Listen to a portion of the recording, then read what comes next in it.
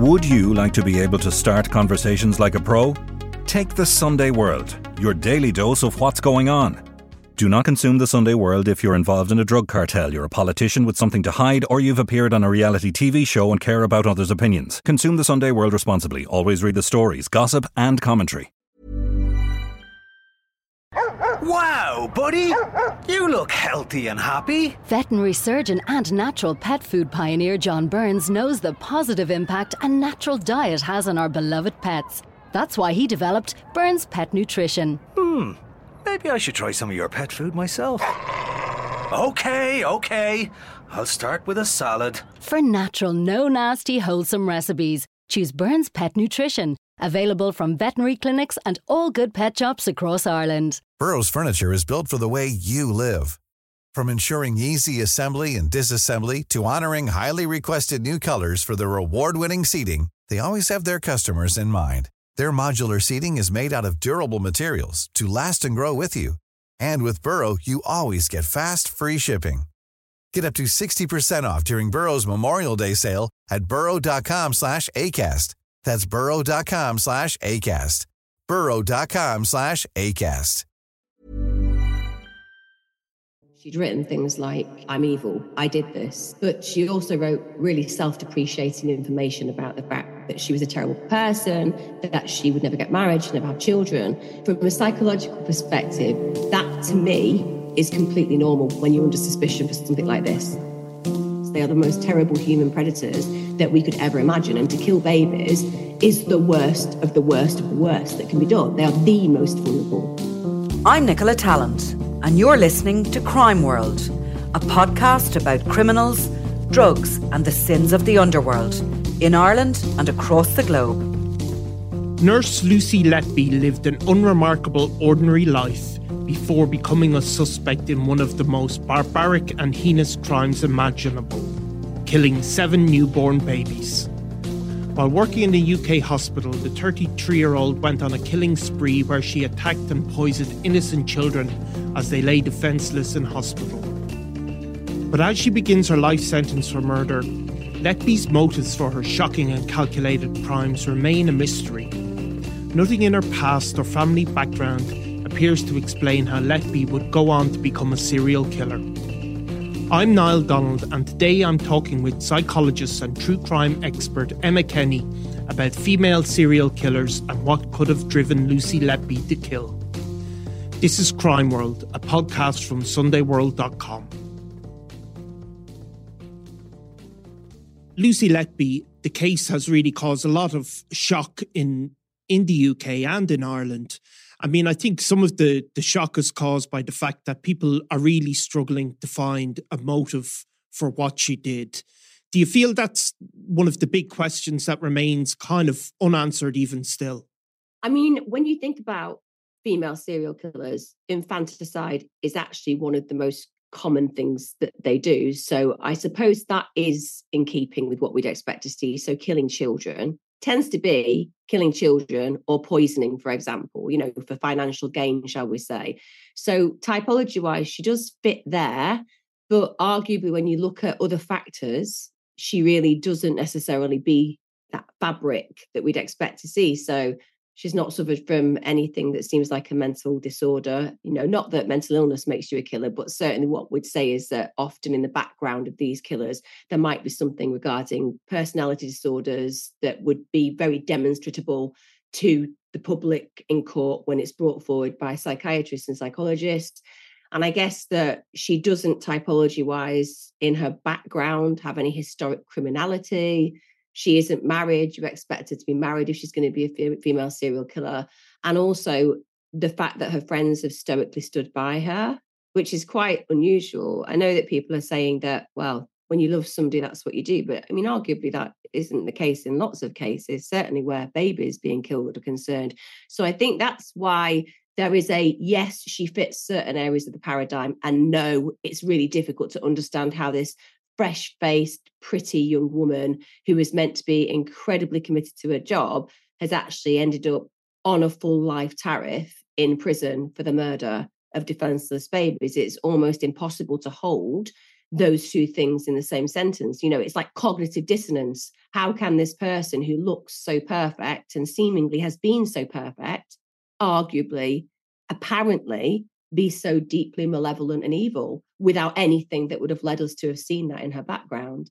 No, I mean, and, you know, if we look back at the serial killers or the people that fit that bill in Ireland, and I imagine it's the same in the UK, you're nearly always, there's nearly always a traumatic, you know, background in terms of a history, people suffering a history of violence, or as you said, some sort of obvious personality disorder, some sort of antisocial personality disorder that nearly always would have been expressed before somebody hits their sort of mid-30s, as Lucy Letby is. Absolutely. What you said is totally pertinent. So you would certainly expect that there would be trauma, that there would be some level of abuse in their history. And with respect, her parents seem to be incredibly devoted, incredibly loving. Her family has been very close. Some would say, and I've seen it reported, that they're too close because she was saying it would be difficult for her to move away. But that's actually really normal. When you're in a close family, it's actually the most normal thing to be like, oh, my parents would be devastated. I don't think that says that there's horribly fused family who just can't survive with one another. That isn't true. I think that's very typical of a loving family. And arguably, it's not just the family cohort that looks at the situation and you say, well, that doesn't really fit with what we'd usually expect to see. It's the fact that she's sustained very long-term relationships with people. They've always been really positive. She's been known to be an incredibly kind person. And she hasn't had any shades to her personality that have been obvious to those around her. And one can argue, well, okay, BTK, Dennis Rader, was the devoted family man by day. So therefore, it is very possible for serial killers to be absolute chameleons. But as noted, when you look in the histories and experience of family dynamics, you do expect to see that there will have been a severe disruption early on in life on the whole. And that hasn't been the case for Letby whatsoever. And I think that's probably testament to why so many people are refusing to accept that firstly, she's guilty, or secondly, that she deserves abandonment. So people who love her still love her and they don't believe that she's guilty. Because, I mean, normally in terms of, say, a personality disorder or, you know, those sort of general terms, like a history of chaotic relationships really right would be there, I would have thought. Certainly you would expect that she would have something. I guess when you look at people who are very organized in their serial killing, and like, let's put it into the context. Let's just for a minute pose the idea that she is an organized serial killer and that she follows that typology. Well, we do expect that they're above average intelligence. We do expect that there's somebody who's going to have long-term relationships. Sometimes they'll be married for decades. Their partner will have no idea of what they're doing in their private time. They tend to be individuals who hold down a skilled position. There'll be somebody who's very socially adept, and there'll be an individual who's in skilled employment. So that's what we do expect to genuinely see in the way that somebody is acting. So sure, we can say that she fits all of those. That's what she was doing. But arguably, that's because serial killers are chameleons and they do what the average person does. What is a little bit more challenging, as you've noted, is to get your head around, well, what is it that triggered and activated this person from going from this apparently very lovely human being to this deeply malevolent, evil human who catastrophically impacted on the lives of so many families and destroyed the lives of so many children? It's difficult to kind of stand and hold those two scenarios in the same space. But if she is truly an organized serial killer, that would be her main weapon, that she was able to fool literally everyone around her. And I guess you would say there is an anomaly here looking at her background, both on, as you noted, when it comes down to somebody who would be denoted as having a personality disorder, or even somebody who might have some mental instability. None of that's there, but there will always be anomalies in killing. So that in itself, think about Joanna Dennehy. She's a thrill killer who's female. She murdered completely innocent individuals and tried to kill another 2 men. So 3 men were killed, 2 were nearly killed. She isn't meant to fit that typology at all because thrill killers aren't female, if that makes sense. So therefore, there's always going to be somebody who falls outside the parameters of expectation. But I think for Letby, it's not really just to do with the fact that she's very peaches and cream and English rose, which she is. I think it's also to do with the fact that a lot of the evidence seems circumstantial.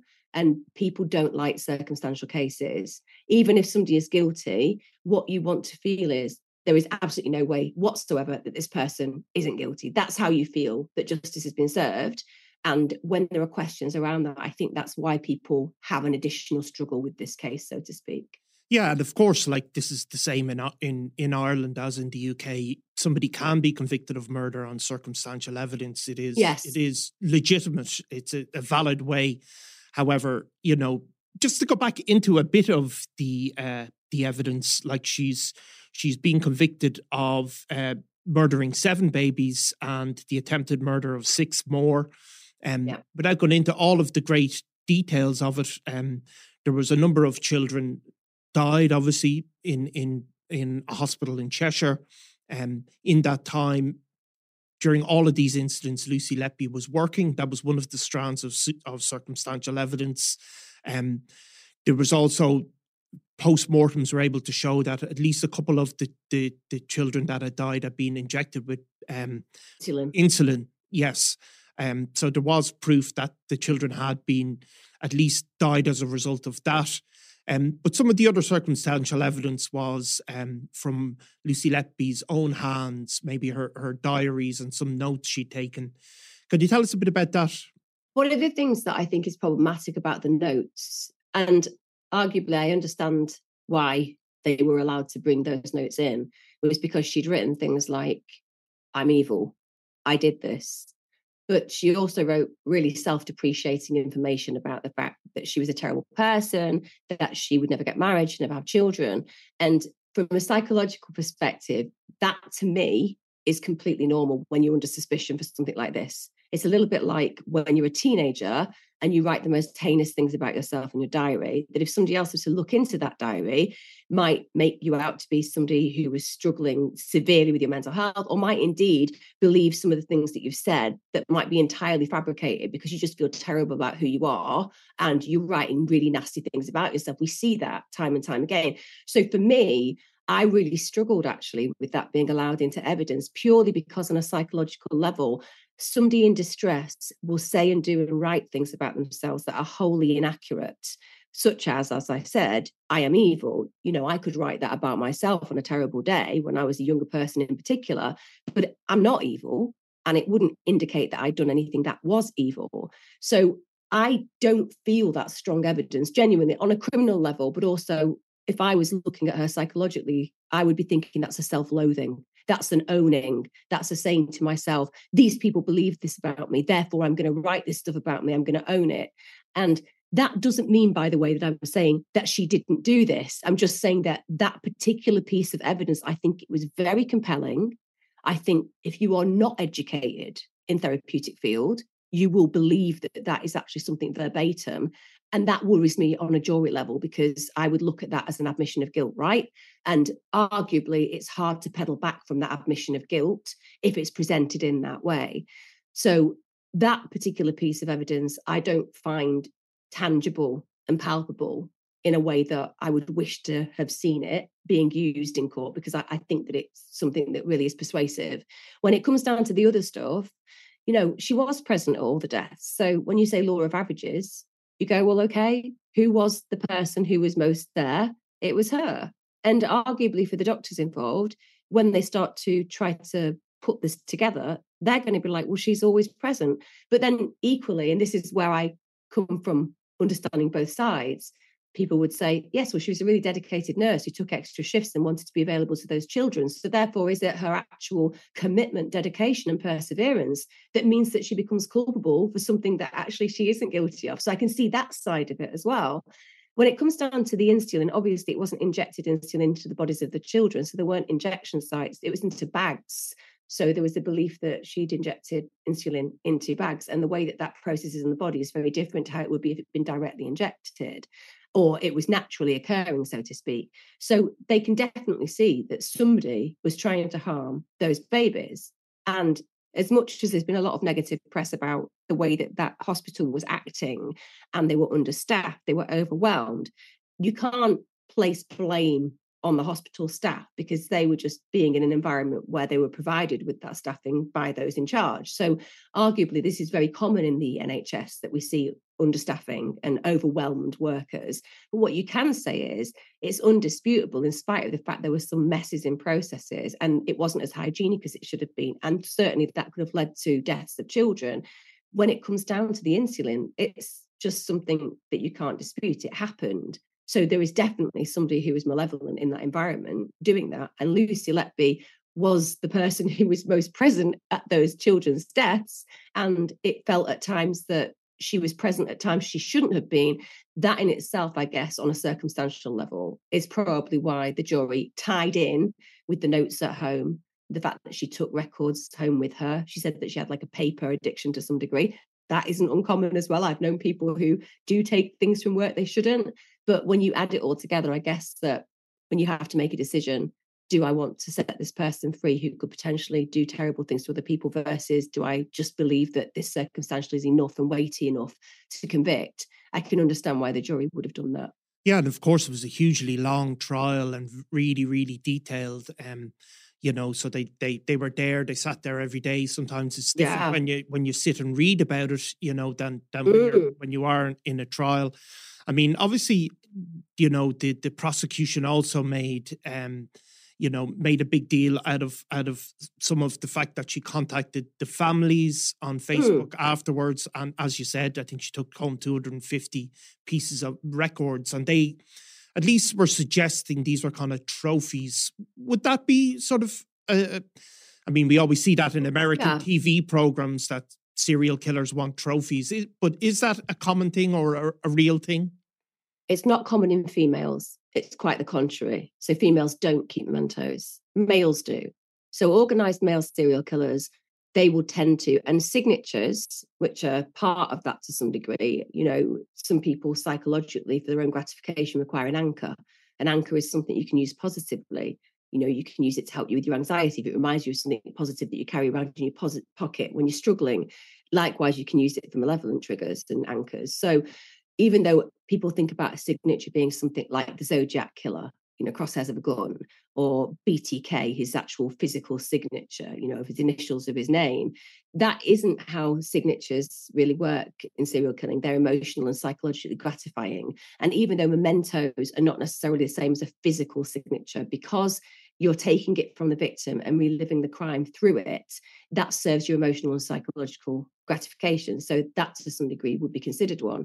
But for whatever reason, when you look at female serial killers, they're not really people who collect those things. So that wouldn't be in keeping. But then again, if we're talking about Lucy Letby, she would be a complete anomaly. If she did this, she would be a complete anomaly. And obviously we have to say she did do this because she's been convicted of it. So even my language is in line with my feelings regarding this case, because I'm saying if, but the truth is now it's she has. Does that make sense? So therefore, even I am struggling somehow to process her in the way that I would ordinarily process a serial killer, because I'm very, very able to be incredibly critical and, deriding of these human beings, and rightly so. They are the worst of the worst. They are the most terrible human predators that we could ever imagine. And to kill babies is the worst of the worst of the worst that can be done. They are the most vulnerable.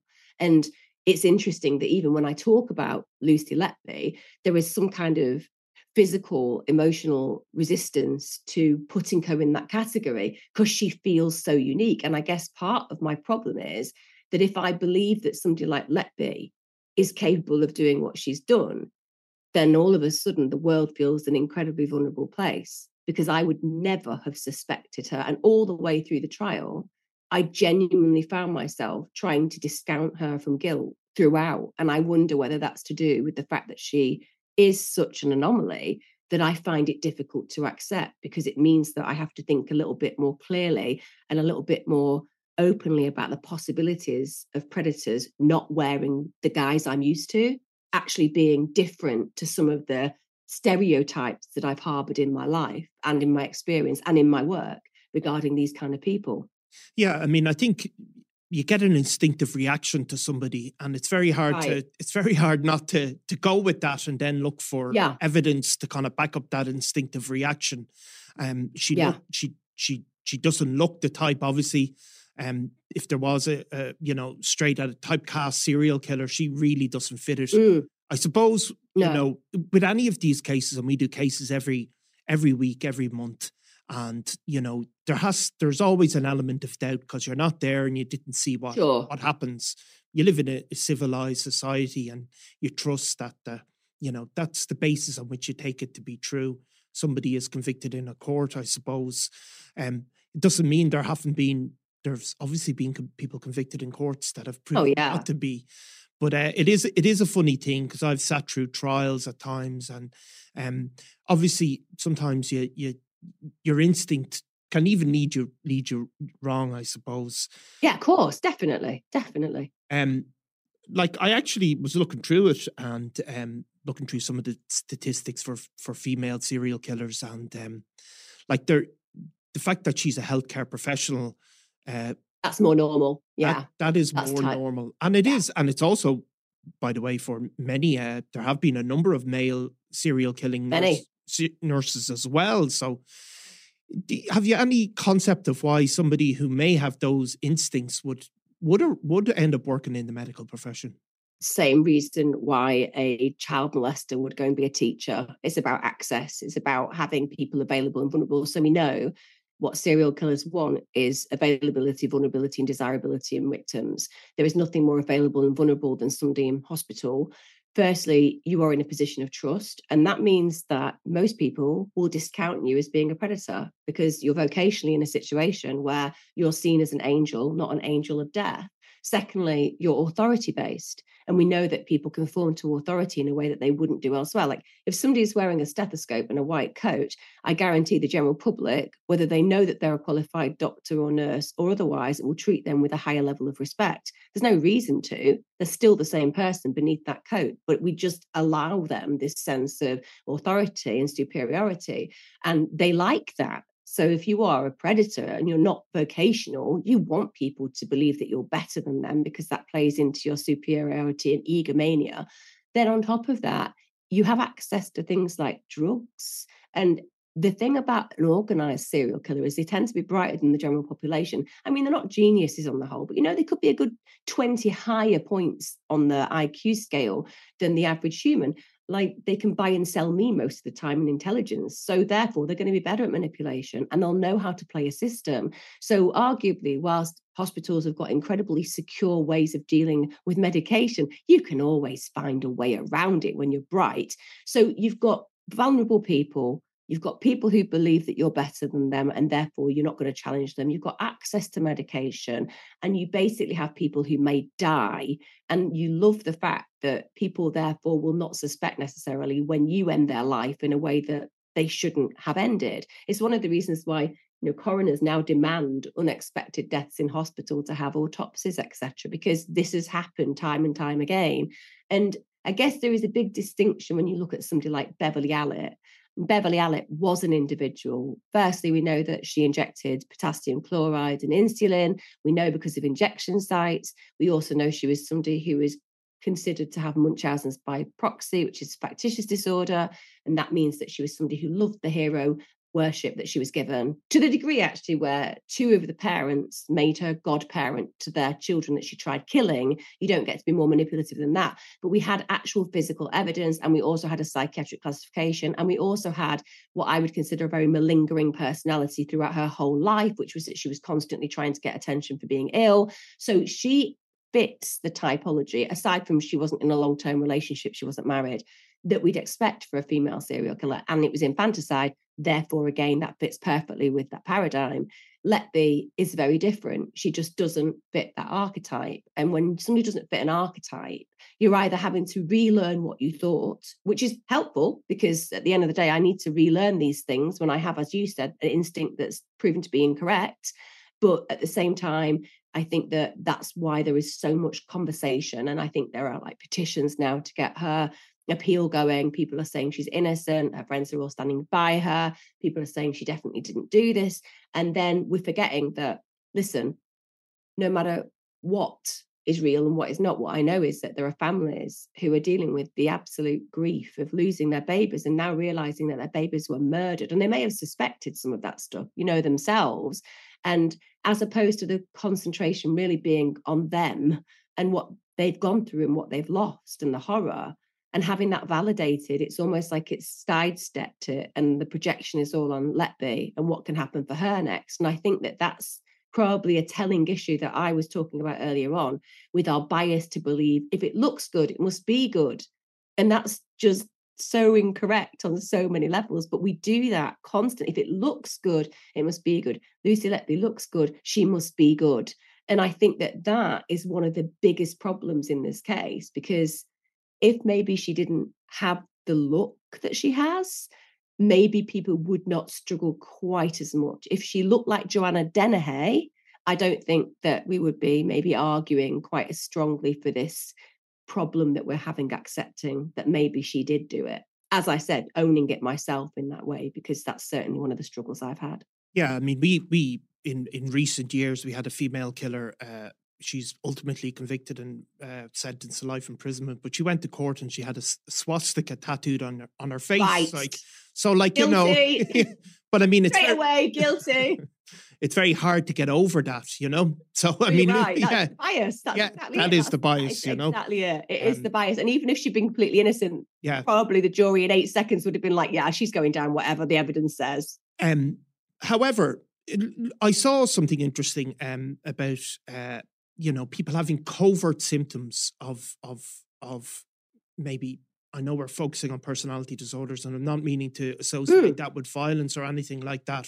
No. But that can be sort of a... Well, antisocial personality disorder, we can align that with violence. I mean, I think that that's one of the problems with personality disorders. When we talk about borderline personality disorder or emotional unstable personality disorder, they somehow get lumped in this way that people start getting convinced that that must mean that there is something rotten at the core of these humans. And it's quite the contrary. I mean, with BPD, UPD, yes, they're more likely to probably harm themselves, sadly. And yes, sometimes they have an emotional instability around expressing emotions because they had trauma. So when you're a kid and you can't regulate your safety and your environment's horrible, then you don't have that ability and mechanism to regulate how to react. So sometimes it can be a bit more overt, a little bit more extreme, but that's something that requires empathy, care, compassion, and understanding. Whereas antisocial personality disorder, well, that's a whole different world. You know, that's saying somebody who probably is quite problematic in our society from a spectrum of being somebody who would do things that wouldn't have a conscience associated as we'd expect, through to being a cold-blooded killer. You know, that is absolutely true. That's why 3 in 10 individuals who are in male prisons in the violent population likely have that classification. So there's no way that we can not say that antisocial personality disorder is not a problem. That's why it's called antisocial. But yeah, with the others, obviously some people can have less obvious symptoms, but nonetheless, they can reside within them. Likewise, with psychopathic personality disorders and antisocial personality disorders, 20% of individuals running senior corporate organizations will have that. Yeah. But no one's going around thinking, wow, my boss is a psychopath. You might have some kind of indication that their behavior is off, but you wouldn't necessarily believe it was possible for these individuals to achieve what they've achieved. Of course they can, because you can do a very good thing with your time if you're a person born with those particular problematic behaviors that then get activated, but you've got the right postcode, the right parents, and the right privilege and right opportunity. So you don't go off killing people. No, you just go off ruining people's lives in the corporate world. Yeah, of course. And these things can work for people in the sense of it can drive them to success. Absolutely. But with Lucy Letby, there was some evidence given maybe that showed some sort of lack of empathy for the victims of these crimes, for the parents really of the children involved. How did you feel about that? Did you think that was a good case? I mean, I think that it's one of those things where if you judge somebody in their worst moments, they'll always fail. And if you judge somebody in their best moments, they'll always succeed. So Letby, certainly, as you said, did searches on Facebook about these individuals. I would also be found guilty of that. Let me tell you, if I see some horrible accident that's occurred, you bet your bottom dollar I'm on Facebook looking up. Why? Because I have such a sympathy and empathy for the victims. I want to feel connected to them.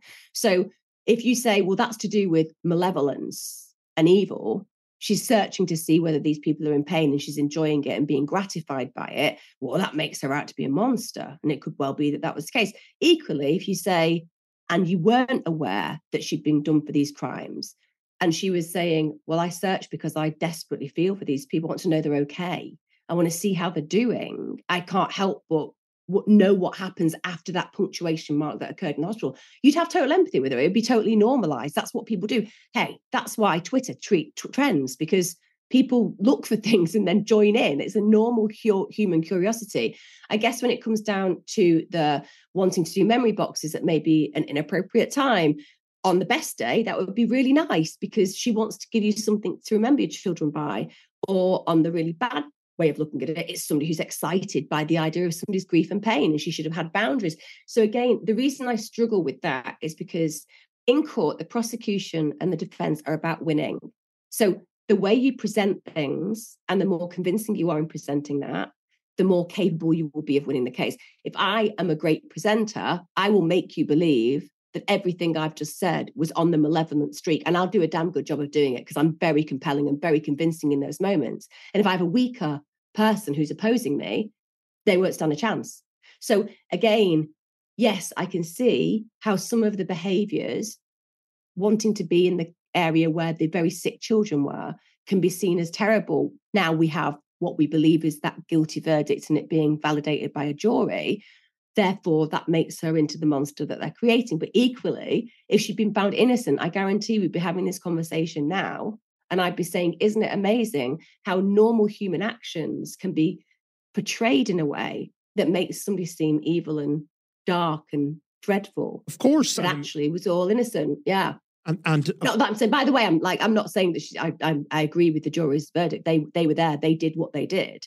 I'm just saying that when it comes down to the legal process, it's interesting that very normal behaviours can actually be construed as very abnormal in the right circumstances. Well, exactly. And prosecution and defence counsel, they have to build a narrative that a jury can understand. And they both do it. And that is the way the legal system is set up. Absolutely. There's nothing wrong with it. And of course, in this case, because there's babies involved, clearly then there can't really be witnesses like you might get in a normal case.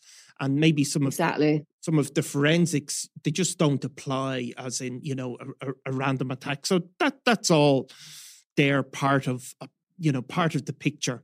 In the sort of the defense or the prosecution, in their kind of summing up, they basically said Lucy Letby was playing God and got a thrill from maybe the attention, and they also brought in the fact that she certainly had some sort of complicated relationship with a doctor in there, romantic type of relationship, though it wasn't really clear how far it had gone. Is that really what drives serial killers, that need to control? Is that present in nearly all of these cases?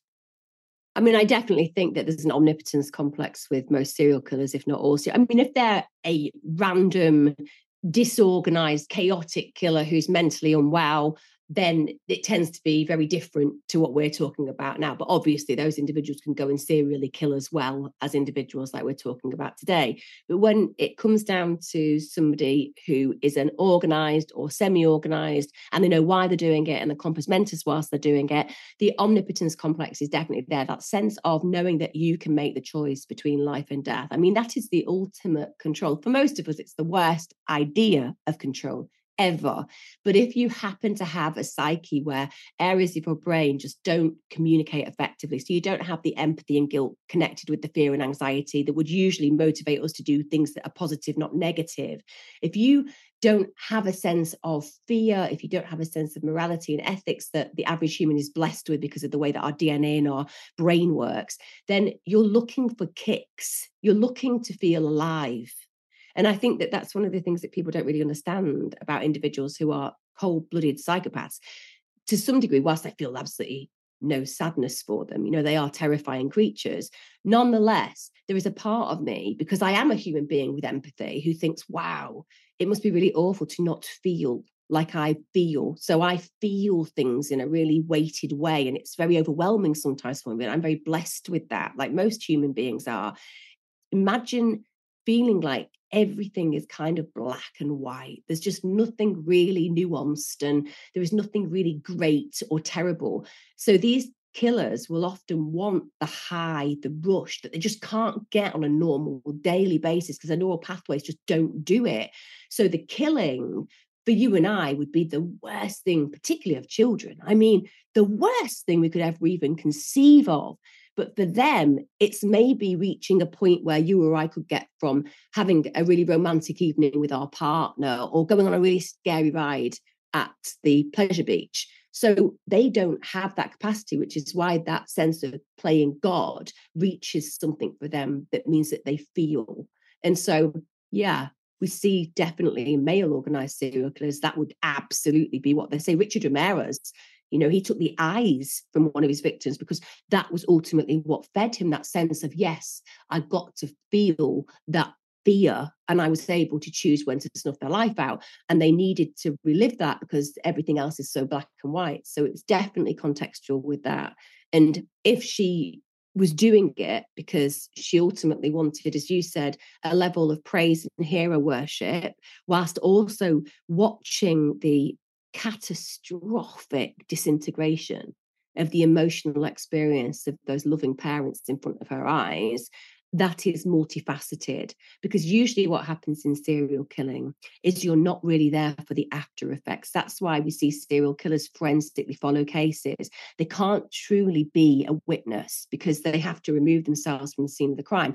Whereas if you happen to be a healthcare professional and you are the person who's been involved in the killing and in the care, and then you are trusted and you have an opportunity to witness the, as I said, falling apart in front of your eyes of these human beings with this unconditional love for this baby that they've lost. Well, it's not just an immediacy of gratification. It's a consistent experience and enthralling of that gratification. So it moves further than it would ordinarily do. So if you're bringing it back to that playing God, well, you wouldn't just be playing God in that moment. You'd be watching and witnessing the experience of the afterlife, so to speak, for you as a killer, because you're getting to watch and witness the destruction of those in front of your eyes who are affected by it.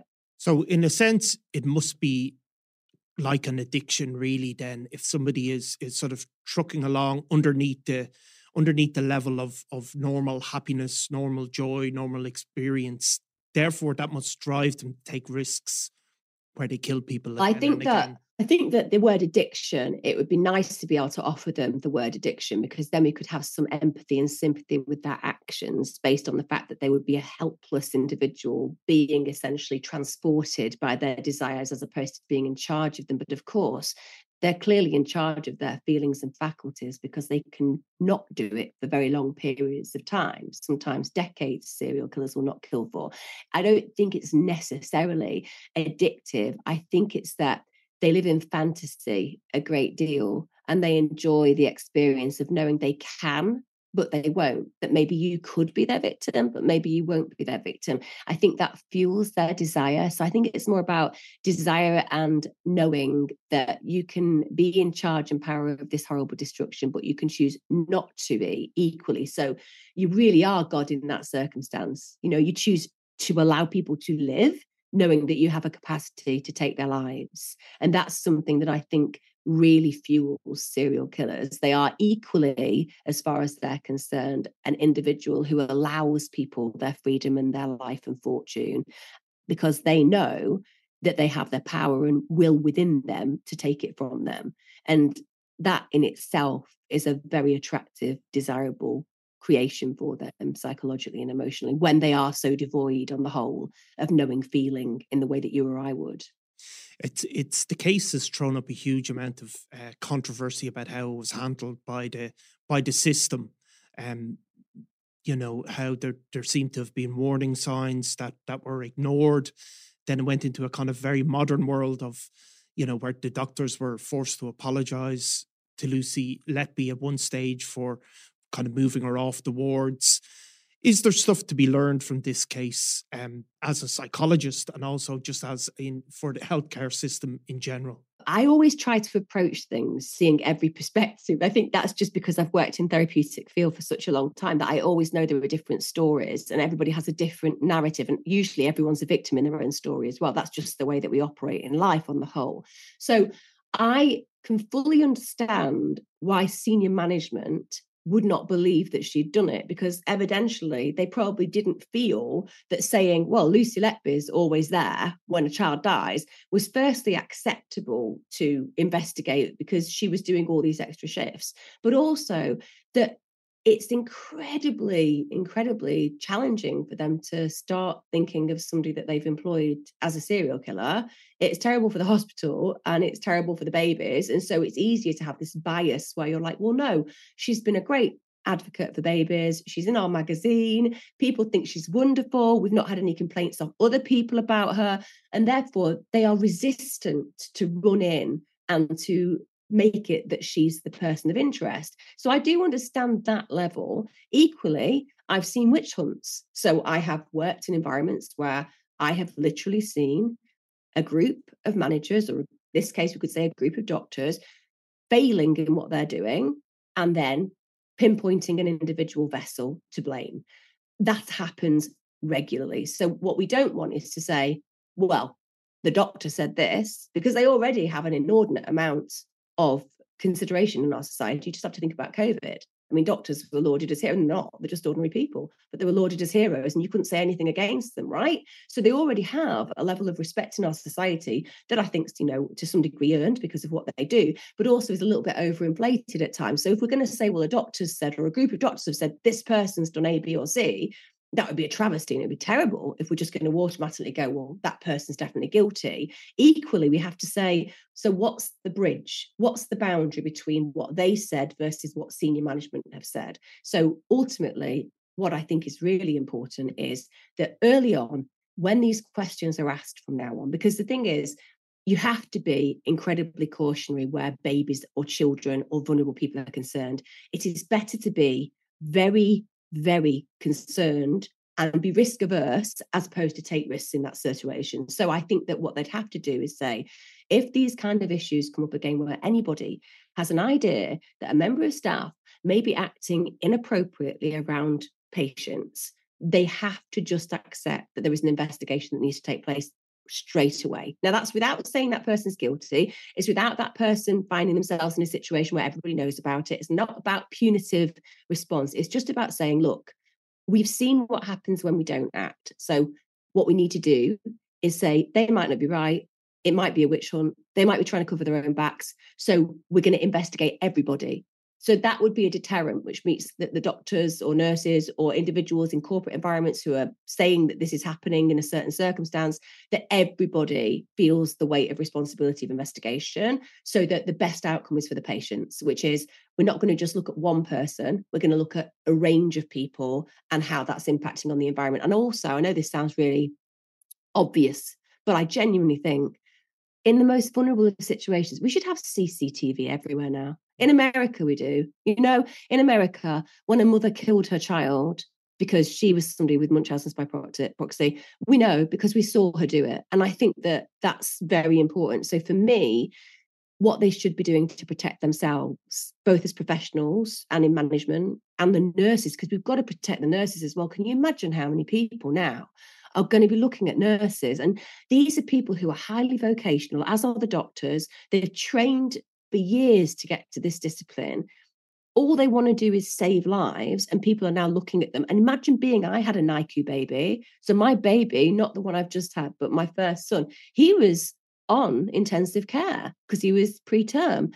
And I would be thinking very differently right now about nurses. And it's not fair and not deserved, but there's damage done. So what we want to make sure is that what we're saying to the public is lessons have been learned. And I think CCTV, some people would say it's a gross invasion of privacy, but I think it's an actual necessity for protection these days. And I think that a lot of patients would feel that they could trust their children to these establishments if they knew that staff were being watched in that respect, and the staff would feel a level of protection because they're doing a great job, so they've got nothing to hide. No, and I think there is a difference between CCTV or cameras in a hospital environment and asking someone to put it in their home. I think it is a different thing. And also it is really easy to be wise after the fact, isn't it? When something like these go wrong, they should have done this in terms of inquiries. It's not always totally. it's not always as straightforward as that. Well, I mean, the thing is that the senior management definitely didn't want babies to die, and those doctors definitely didn't want babies to die. I mean, the doctors in particular, with respect, they actually chose a field which I think is probably one of the most terrifying fields to work in, which is paediatric medicine. I mean, preterm built babies are so vulnerable. To do that job, nurse or doctor, it's absolutely blindsidingly terrifying as far as I'm concerned. And I think you have to have a massive vocation and empathy and a belief that you are willing to put yourself on the line to save the lives of these children. So arguably, we know that the doctors would not have wanted anything terrible to happen to those babies. But arguably, again, I draw the line at suggesting that senior management, and believe me, I'm quite happy to call people to account. I do it all the time in the way that I do.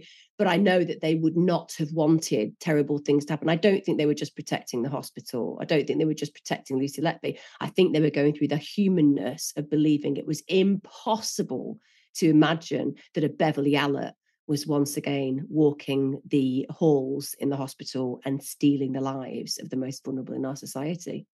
Well, no doubt there will be an appeal, and no doubt we'll come back to you then, Emma, and see if we ever get any more answers. In a funny way, I sort of think we probably never will fully get what we're looking for then.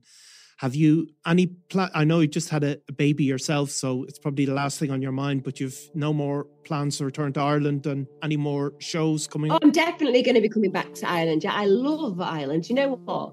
I love how welcoming the Irish people are. Every single person that I've met has just, and in fact, when I was doing the venues as well, just such lovely experience. They are so well looked after. So I'm coming back with killer cults.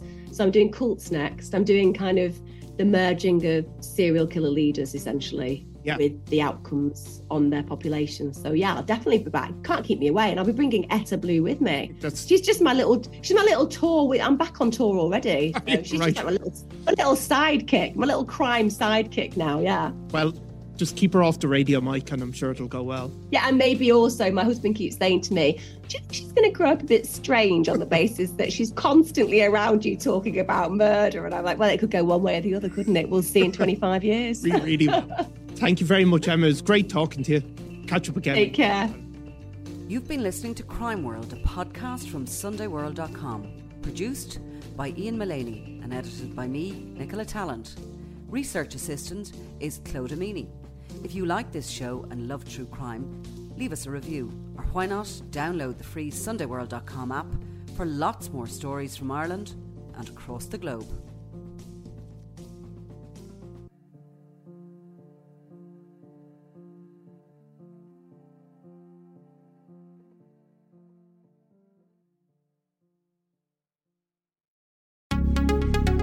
Would you like to be able to start conversations like a pro? Take the Sunday World, your daily dose of what's going on. Do not consume the Sunday World if you're involved in a drug cartel, you're a politician with something to hide, or you've appeared on a reality TV show and care about others' opinions. Consume the Sunday World responsibly. Always read the stories, gossip and commentary.